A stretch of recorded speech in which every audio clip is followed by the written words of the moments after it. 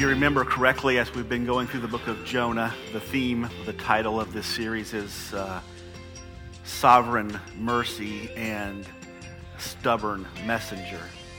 And we see throughout this narrative, this story really, in the Old Testament, we see a man who runs from God, rebels against God, resists God, runs from God, and we see a God who pursues him and brings him full circle, really, in so many ways to help him understand things. And we see this God throughout the book of Jonah just constantly pursuing this stubborn man.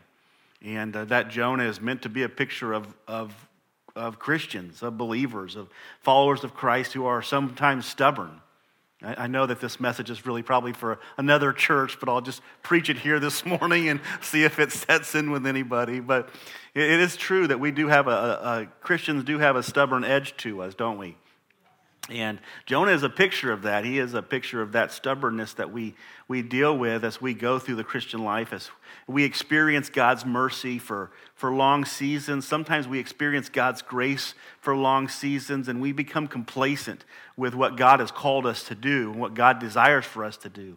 Right? It's like a kid growing up who is always doing what's wrong, and there's always this graciousness towards it, and there's always mercy there, and it's available, and it's offered to them. And so sooner or later they stop realizing that there is a significance and there's a punishment for disobedience, right? And so they no longer think of disobedience as being important because they've received so much mercy and so much grace that disobedience just becomes somewhat natural to them.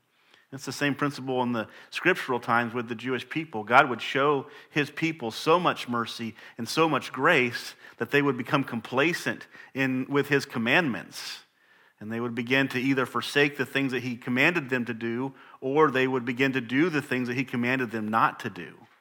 And then he would warn them over and over again, right? Have you ever done that with your kids? Don't do that again, right? If you do that again, you're going to be in trouble.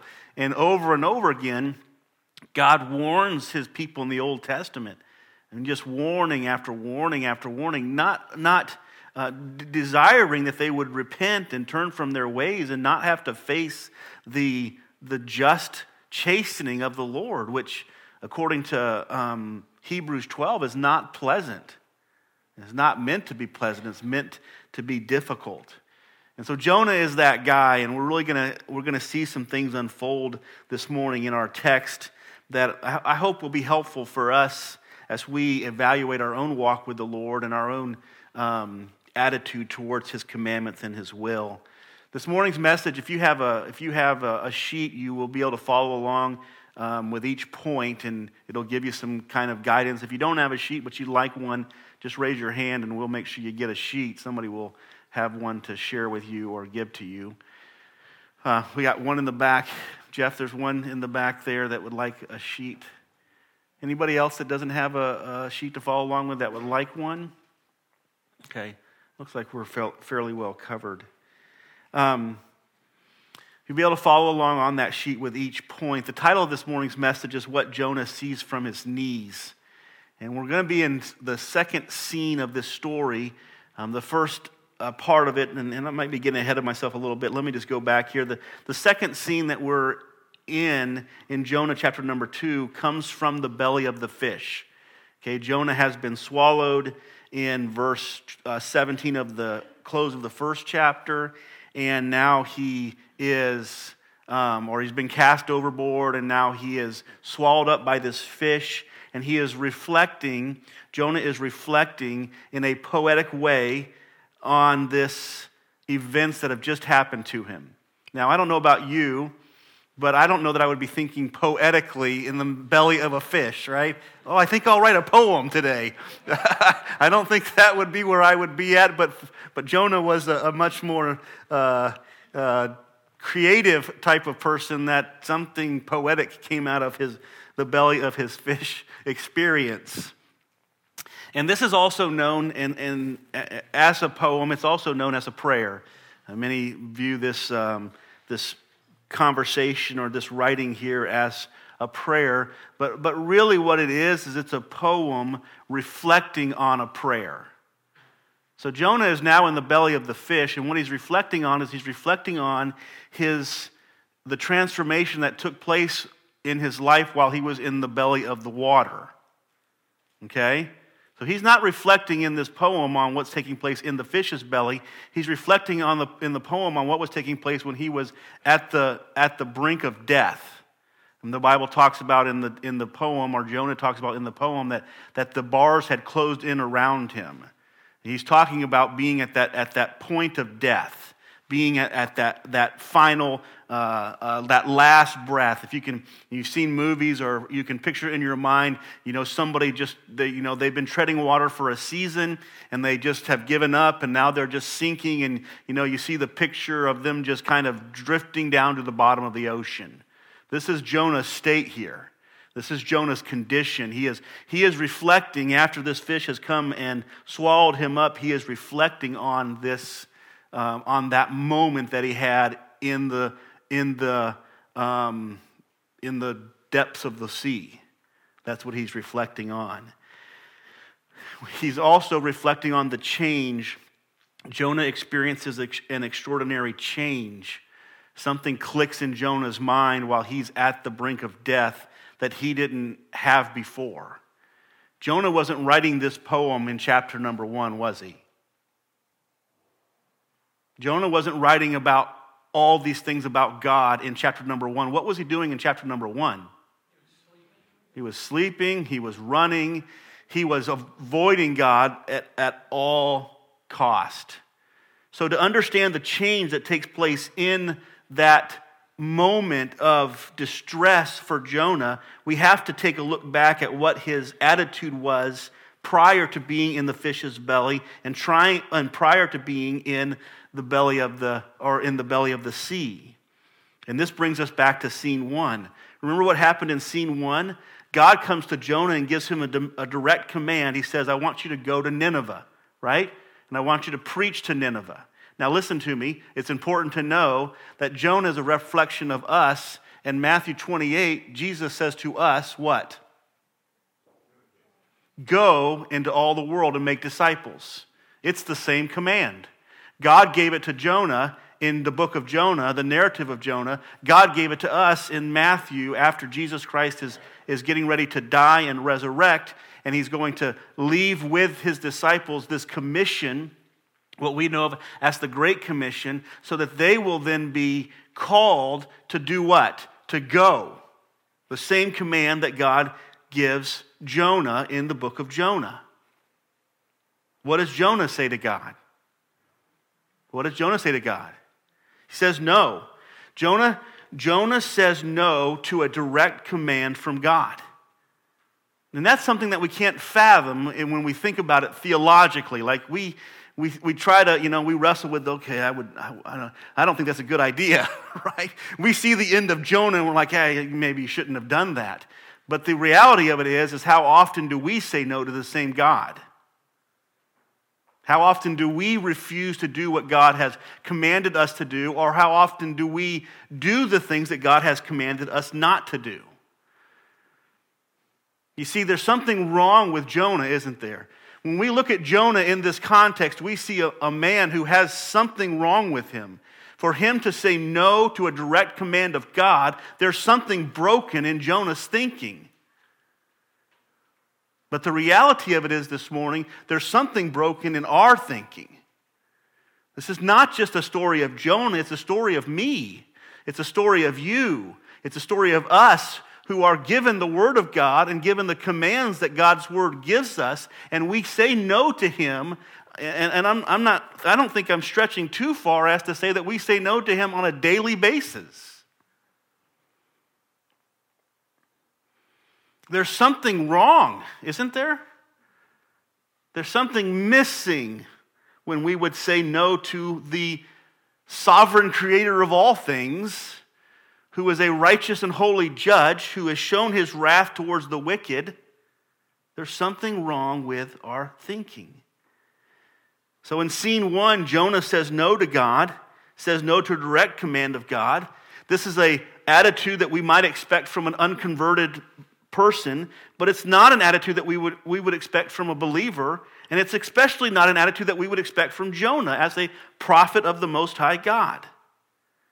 You see, the problem is Jonah's view of God, at some point in his life, Jonah's view of God had become blurred. Jonah's perspective of God and his holiness and his justice and his righteousness had become blurred. Now, the Bible doesn't tell us why or at what time Jonah's perspective of God became blurred, but the reality of it is this: if God tells a person to do something and they say no to him, their view of God is blurred. They don't get him. They don't understand him. They likely don't know him. It might have been an event in Jonah's life. There might have been a time where he went to an event or he experienced something in his life that caused him to have a wrong perspective. It might have been a long number of events of God showing continued grace and mercy to the Hebrew people in the midst of their sins. If you'll remember correctly, Jonah's prophecy is at about the 150-year mark of, I think it was 11 kings after the kingdom had split, that all of them did that which was evil in the eyes of God. And do you know what Jonah's prophecy was before this prophecy? God is going to increase our size of our land. Jonah gets to prophesy positive things in the midst of people, kings, rulers doing really, really wicked things. Listen to me. It is so easy for we as Christians to lose sight of God's justice and holiness and righteousness because we're always recipients of His grace and mercy. It's very easy to lose sight of what He requires of us, what He commands of us, and what He expects of us because He doesn't punish us. He always looks at us in favor. And and we live in a world today where men are under His grace. Wicked men, horrible men.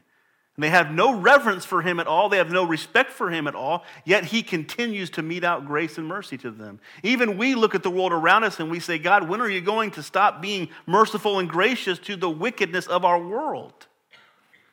You know, He'll stop when it's time. And it'll be obvious when it's time. It might have been an experience. It might have been a false teaching that he heard. It might have been a misunderstanding about God and through the Scriptures. It might have been an overemphasis on one of God's characteristics over another characteristic. I would say that we live in that boat today where we have emphasized God's love over His holiness. And we emphasize certain of His positive characteristics over certain of His negative characteristics. Listen, we do not get to choose what parts of God we accept. He is God. He has a person, and that we accept Him as a whole person. We don't accept parts of His character that we like or that fit into our plans for our life. At some point, Jonah's view of God got skewed, and in that time, it set up a stage for this moment where Jonah was going to say no to God's command. So Jonah doesn't see God clearly anymore. He doesn't see God fully. However, because God is a merciful and gracious God, what does He do? He pursues Jonah. He chases after him.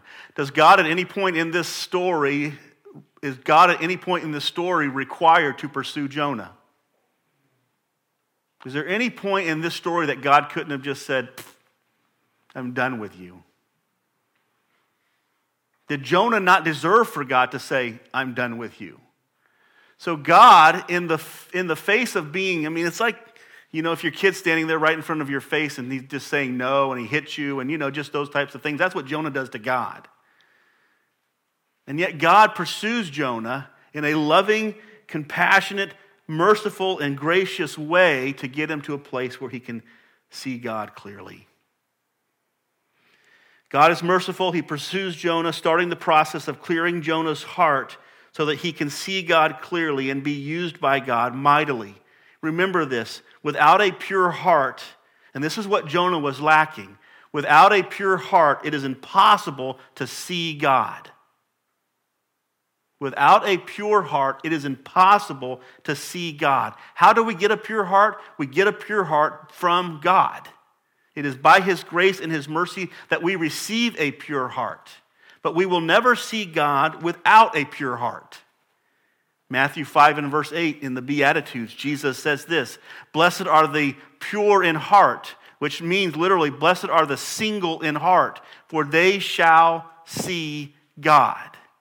James 1 says this, "A double-minded man is unstable in all of his ways," meaning he holds on to one thing and holds on to another thing. He says that he should expect to receive nothing from the Lord. Hebrews 12 and verse 14, it says, "Strive for peace with everyone and for holiness, without which no one will see the Lord." So here's what God does. God, in His loving mercy for Jonah, begins the process of bringing Jonah back to a place where he can see God rightly and clearly. And how does He do that? Does God snap His fingers and say, "Jonah, see me clearly"?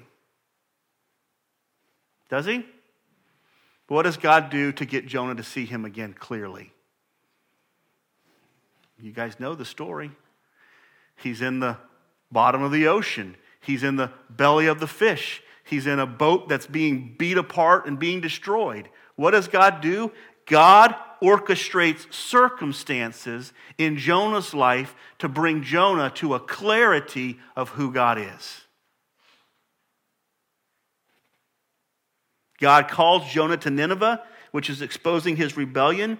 He commissions the storm, which distresses Jonah's circumstances. He commands the mariners to throw Jonah off the ship, which distresses Jonah's circumstances further. Right? Jonah is at the end of the rope. He's at the end of the road. He's like the prodigal son. He's eating with the swine now. Then God chooses a fish to come along and to deliver Jonah. God's loving design is such that He brings Jonah back to a clear perspective of who he is. And I want you to think about this, and this brings us to the main topic of this text.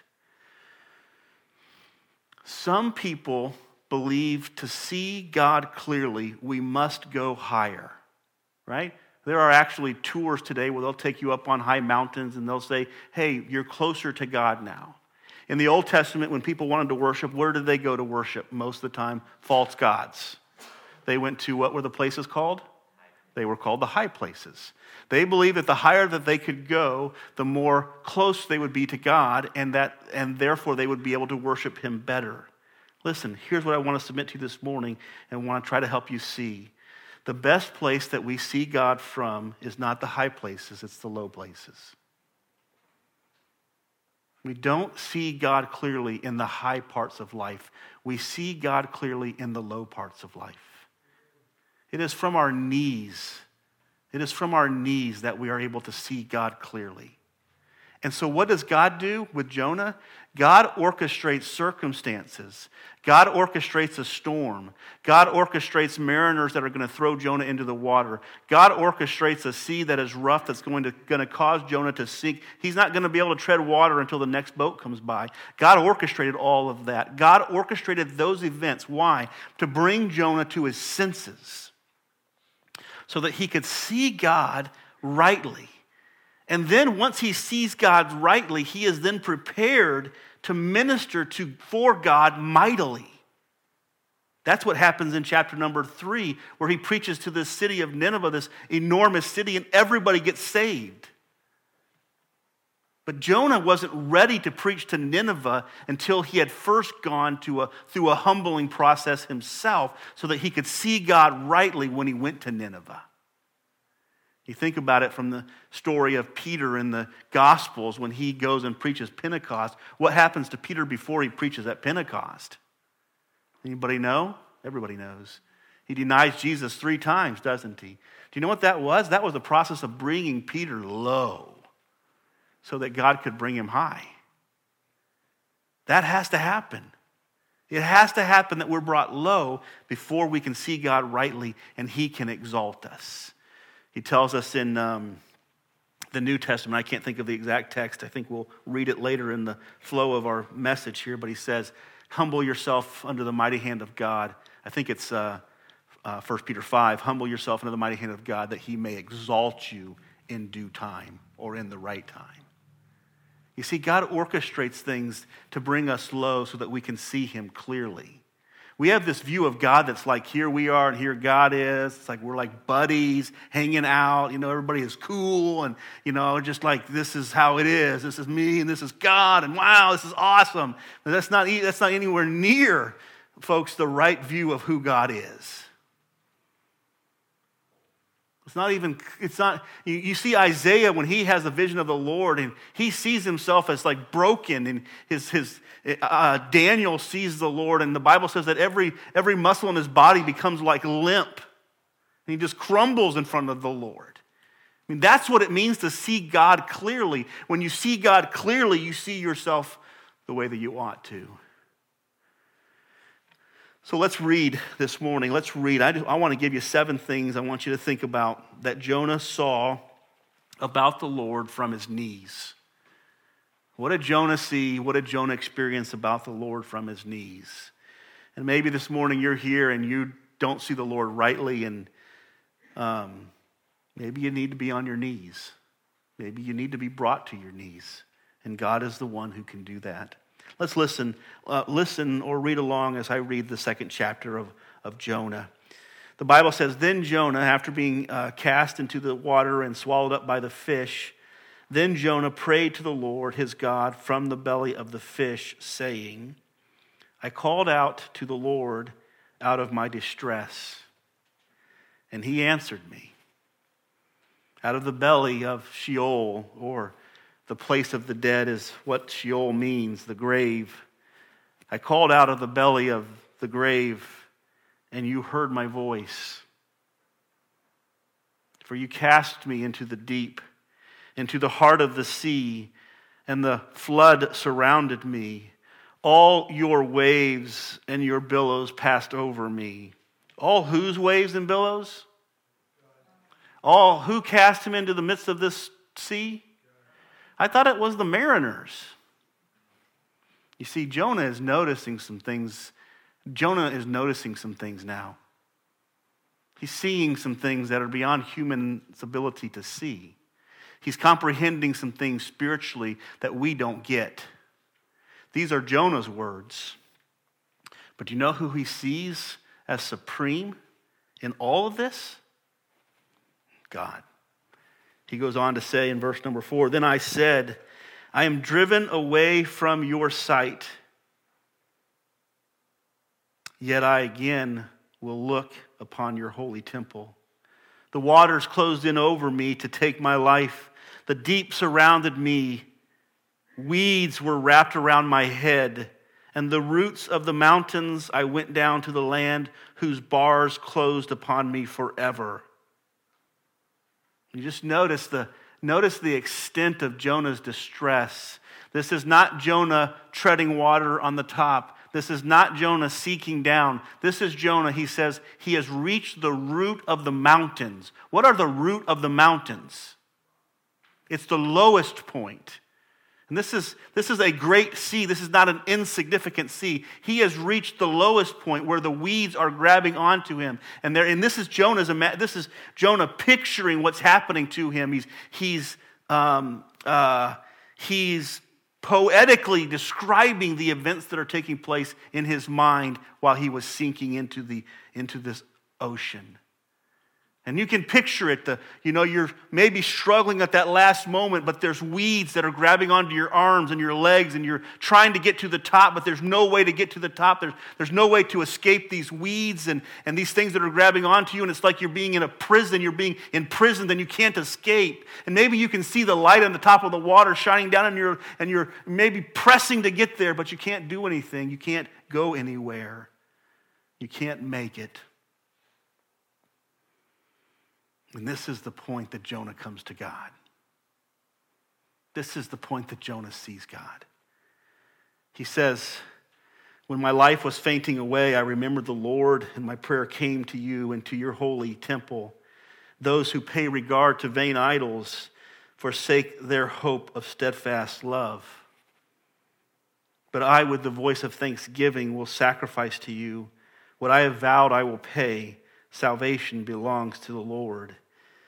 And the Lord spoke to the fish, and it vomited Jonah out upon the dry land. I want you to note a few things, and I'm going to give you 7 thoughts about what Jonah sees in the middle of his distress. First of all, I want you to note that the fish is not a part of Jonah's punishment, it's a part of Jonah's deliverance. Okay, the fish is Jonah's deliverance. God sends the fish by because Jonah has no more breath of air, and that fish has air inside of it to deliver Jonah from the death that is so imminent to him. That fish is salvation to Jonah.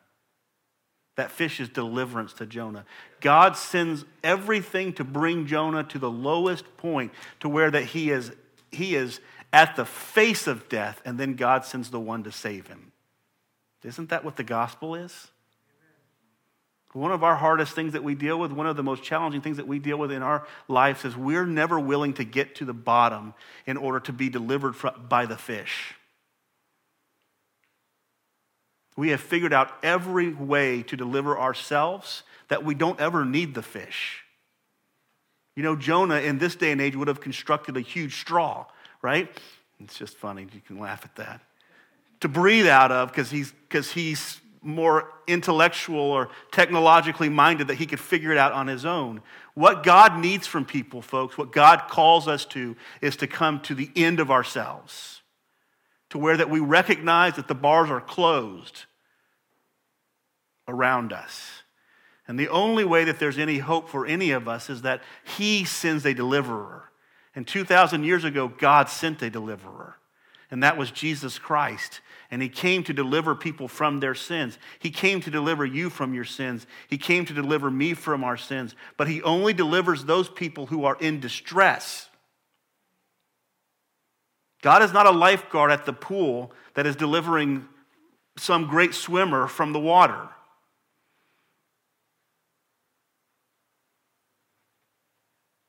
God is the one who is jumping out of the boat, diving to the deepest point of the water, dying himself, but yet setting us free to come back to the top.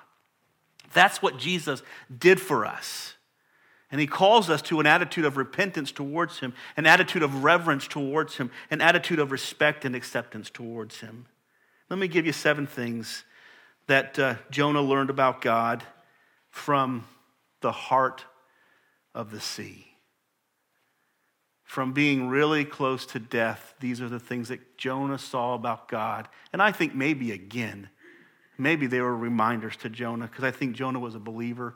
So at some point he probably saw these things, but now he's being reminded of these things. And maybe at some point you saw these things, and you just need a reminder this morning of these things. Let me give you these 7 things. Number 1, God's devotion to the prayer of desperation. God hears the prayer of the desperate. God hears the prayer of those who have come to the end of themselves. It's likely that Jonah probably had some type of a ritualistic form of prayer that he went through his life, and it was just maybe something that he did, maybe every day, maybe every week, maybe every hour, or whatever might have been the case. But maybe it just had become something of more of a ritual than it was a reality for him, that it was literally a help for him. What he describes to us in these first few verses is he says, I called out to the Lord, and he says, in or out of my distress. In other words, it's very important, Jonah is making it a point that this is a unique prayer because it comes out of his distress. And then Jonah makes an even more powerful statement, and he says this, and the Lord answered me. So it's not just, Jonah is not just dealing with the fact that he calls out of distress, but he's pointing to the fact that his prayer that is out of distress is a prayer that the Lord pays attention to. Right? Has your kids, any of your kids ever been in trouble and you knew that they were not in that big of trouble, that they could figure it out on their own. They just needed to, use their head to figure it out. And you just kind of said, you know what, just go and deal with it, right? Anybody ever done that before with your kids? I've done that with my kids. Okay, got a few people in here that's done that with their kids. Maybe some others that are not raising their hands, but because you know that they can do it on their own, you let them do it on their own. The Lord is the same way. There are often times that we're not to the point where we really recognize our need for the Lord, where we realize how much we need him, and therefore he lets us function in our own abilities until we recognize that we are in desperate need of him. So it says, first of all, God's devotion to the prayer of desperation. It says that he answered his prayer, which means that he paid attention to it. He gave heed to it. The God of the universe listened to my prayer. This is a serious thing for Jonah. Jonah is recognizing something possibly that he hadn't experienced before because his prayers were never presented in desperate situations. Not only did he answer my prayer, but the next phrase says he heard my prayer.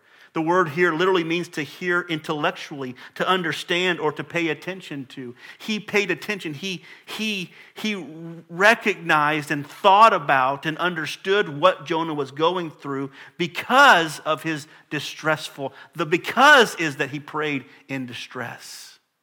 He prayed in a desperate moment, and God heard his prayer, and God responded to his prayer, and God listened to his prayer, and God cared about his prayer.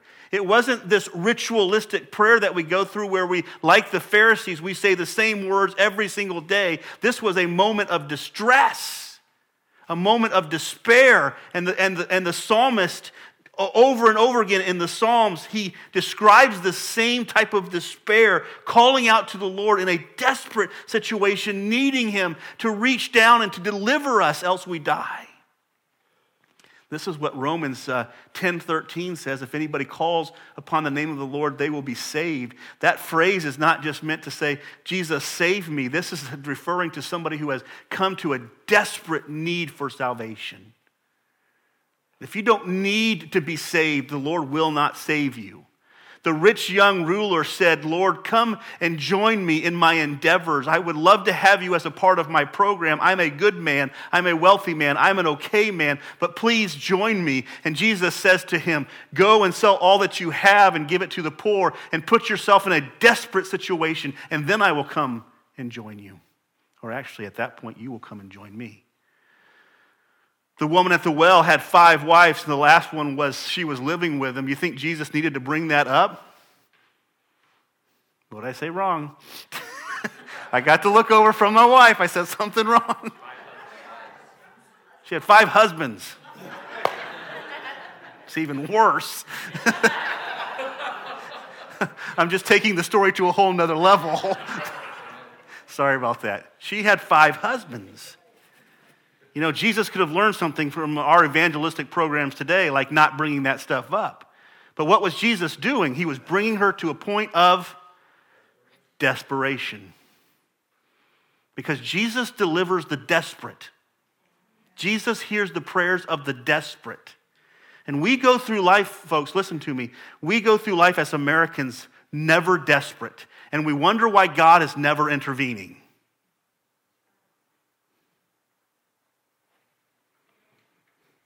According to the 23rd Psalm, which you're familiar with, we are never closer to God than when we're in the valley of the shadow of death. The only place in the 23rd Psalm where we recognize his rod and his staff, which are both tools of bringing the sheep closer, the only time we see those two tools being used in a shepherding way is in the valley of the shadow of death.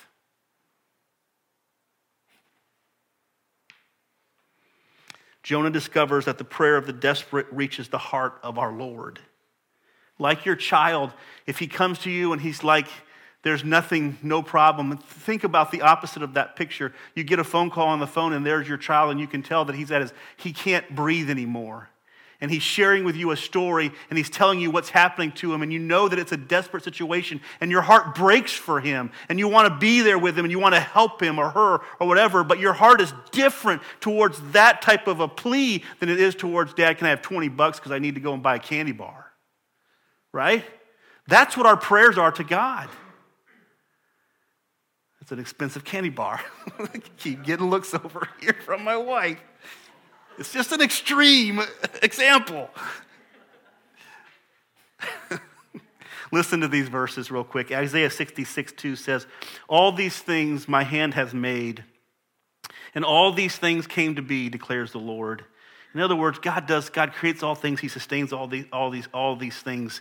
And then it says this, but this is the one to whom I will look. This is the one who catches my attention. He who is of a humble and contrite heart and who trembles at my word. This is somebody who's low, broken on their knees. Psalm 130 verse 1 is a direct parallel to what we're reading here in this poem. He says, out of the depths I will cry to you, O Lord. O Lord, hear my voice. Let your ears be attentive to the voice of my pleas for mercy. And then Matthew 11, 28 through 30. Come unto me, all you who are weary and heavy laden, and I will give you rest. You got to be weary first. You got to be weary first. God's devotion to the prayer of desperation. Number 2, Jonah learns God's direction over our circumstances. In other words, Jonah learns that God is in control of everything. He is completely sovereign over every situation and every circumstance that takes place in this world. Jonah doesn't learn that in the moment of good. He learns that in the moment of desperation. The reason why Americans have such a hard time with this type of theology is because they are not living in desperate situations. The people in Ukraine right now are begging God to be sovereign.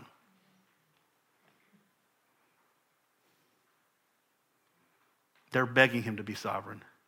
People in America are saying God is not sovereign, we are sovereign. And it's not just America. I love being in America. It's other countries as well. We've lost sight of who God is. In desperation, we believe and desire God's sovereignty. It is only when we want to be in control that we neglect and question his sovereignty.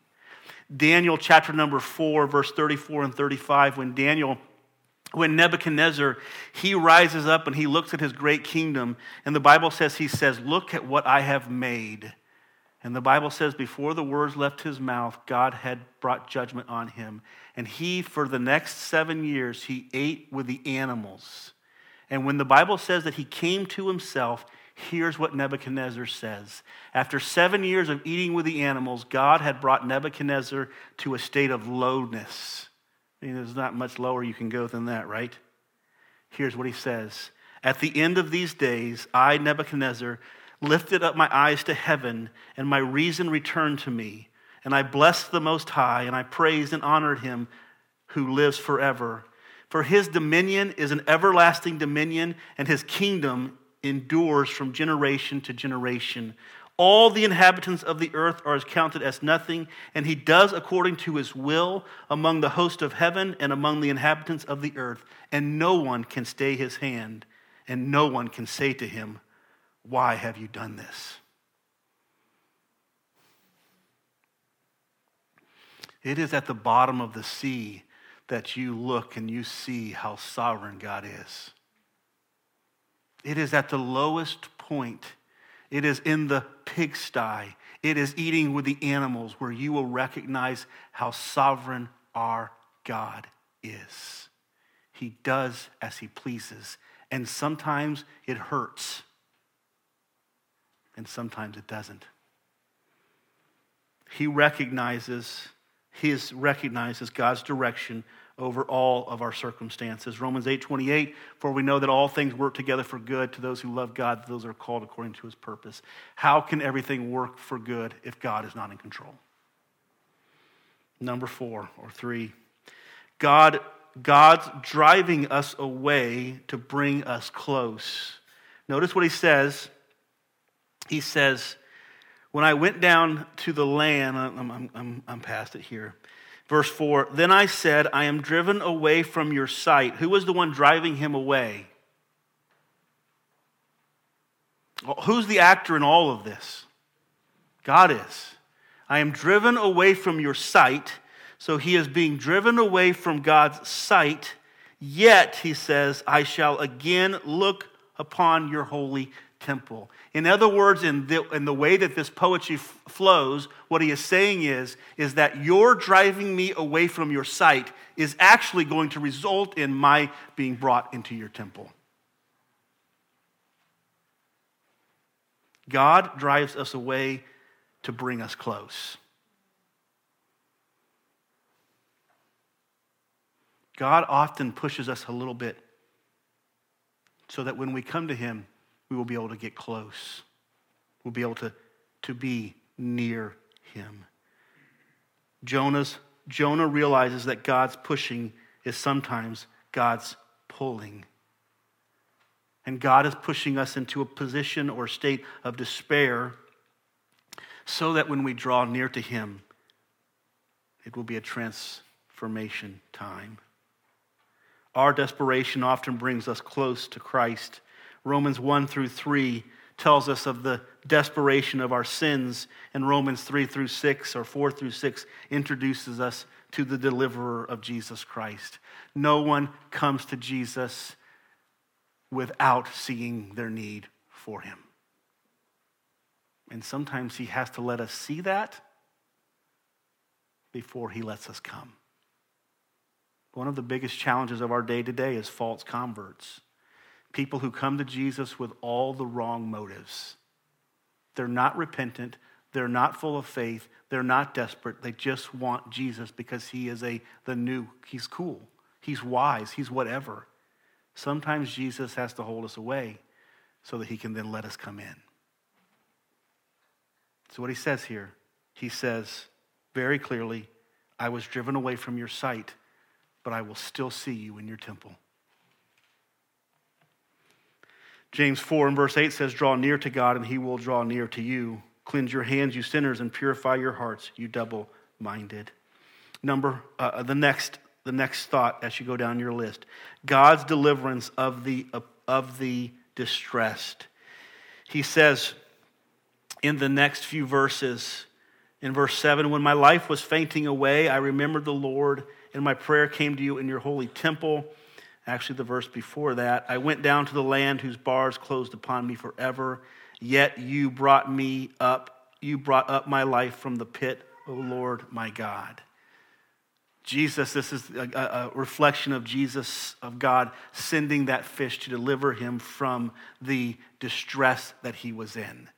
Sending him the Holy Spirit in the New Testament to deliver us from the distressed situations that we're in. It's in those distressed situations, folks, that God hears us. It's in those situations that God cares, and it's in those situations that God brings deliverance. It is God's desire for us to recognize that we're in a distressed situation, to kneel down before him and to ask him for that help. That is Romans 10:13. For whoever calls upon the Lord will be delivered or saved.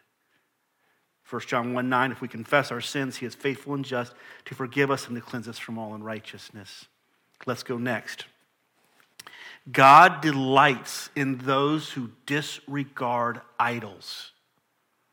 Listen to what he says here. This whole text is about God's, what the Hebrew word is hesed. This is about God's loving kindness. Here's what the Bible says. And what does Jonah need more than anything else? He needs God's loving kindness. He needs God's mercy. Here's what he says. Those who pay regard to vain idols forsake any hope of steadfast love. Those who regard vain idols in our desperate situations, in our moments of desperation, if we pursue vain deliverance, empty deliverance, man-made deliverance, we are forsaking the very deliverance that God can give. That's what he says to Jonah.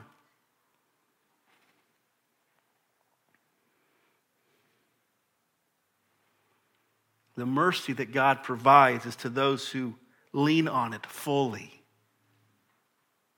and acknowledge it as being the sole source of their deliverance. He tells them in Psalm 31, verse 6, I hate those who pay regard to worthless idols, for I trust in the Lord. And Jeremiah 2:13 says, for my people have committed two evils. Listen to these two evils that they committed. They have forsaken me, the fountain of living water, and they have made their own cisterns for themselves. In other words, God has offered to give them the water of life, but what they have done is they have drilled in and they've made their own water of life.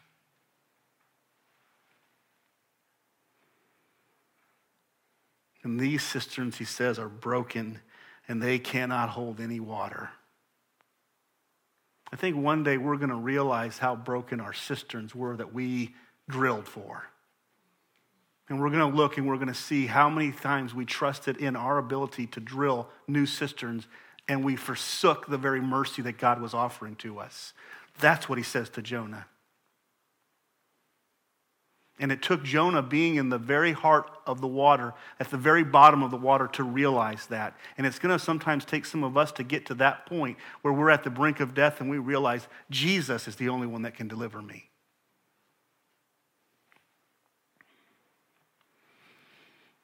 The last two, and I won't belabor them. In verse number 9, he says, but I will have the voice of thanksgiving, will sacrifice to you what I have vowed I will pay. God develops in Jonah a heart of thankfulness and obedience.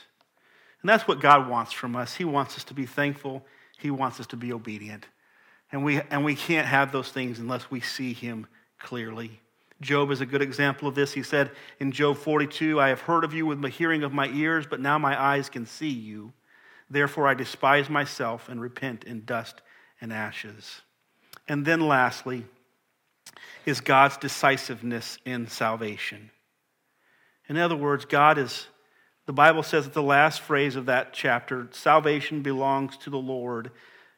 Jonah prays that, and then immediately God says in verse number 10, and the Lord spake to the fish, and it vomited Jonah out of its mouth onto dry land.